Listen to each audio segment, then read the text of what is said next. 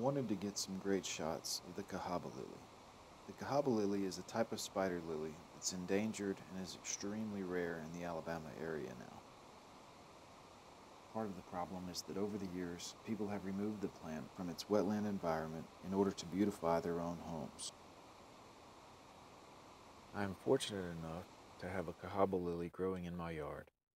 It's been there for about 25 years according to my neighbors. We've only been in the house about 5 years.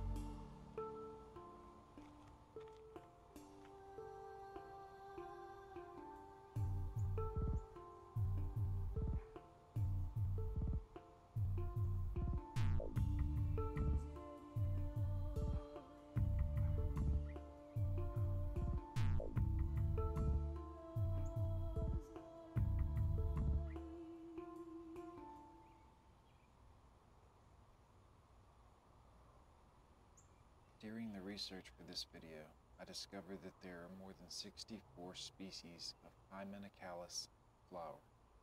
This particular Hymenocallis is a Hymenocallis franklin, means it is not the famed Cahaba lily. Hymenocallis franklin is found typically in the panhandle river systems of Florida. It is a rare plant nonetheless. We must all take action so that the spider lily family does not disappear.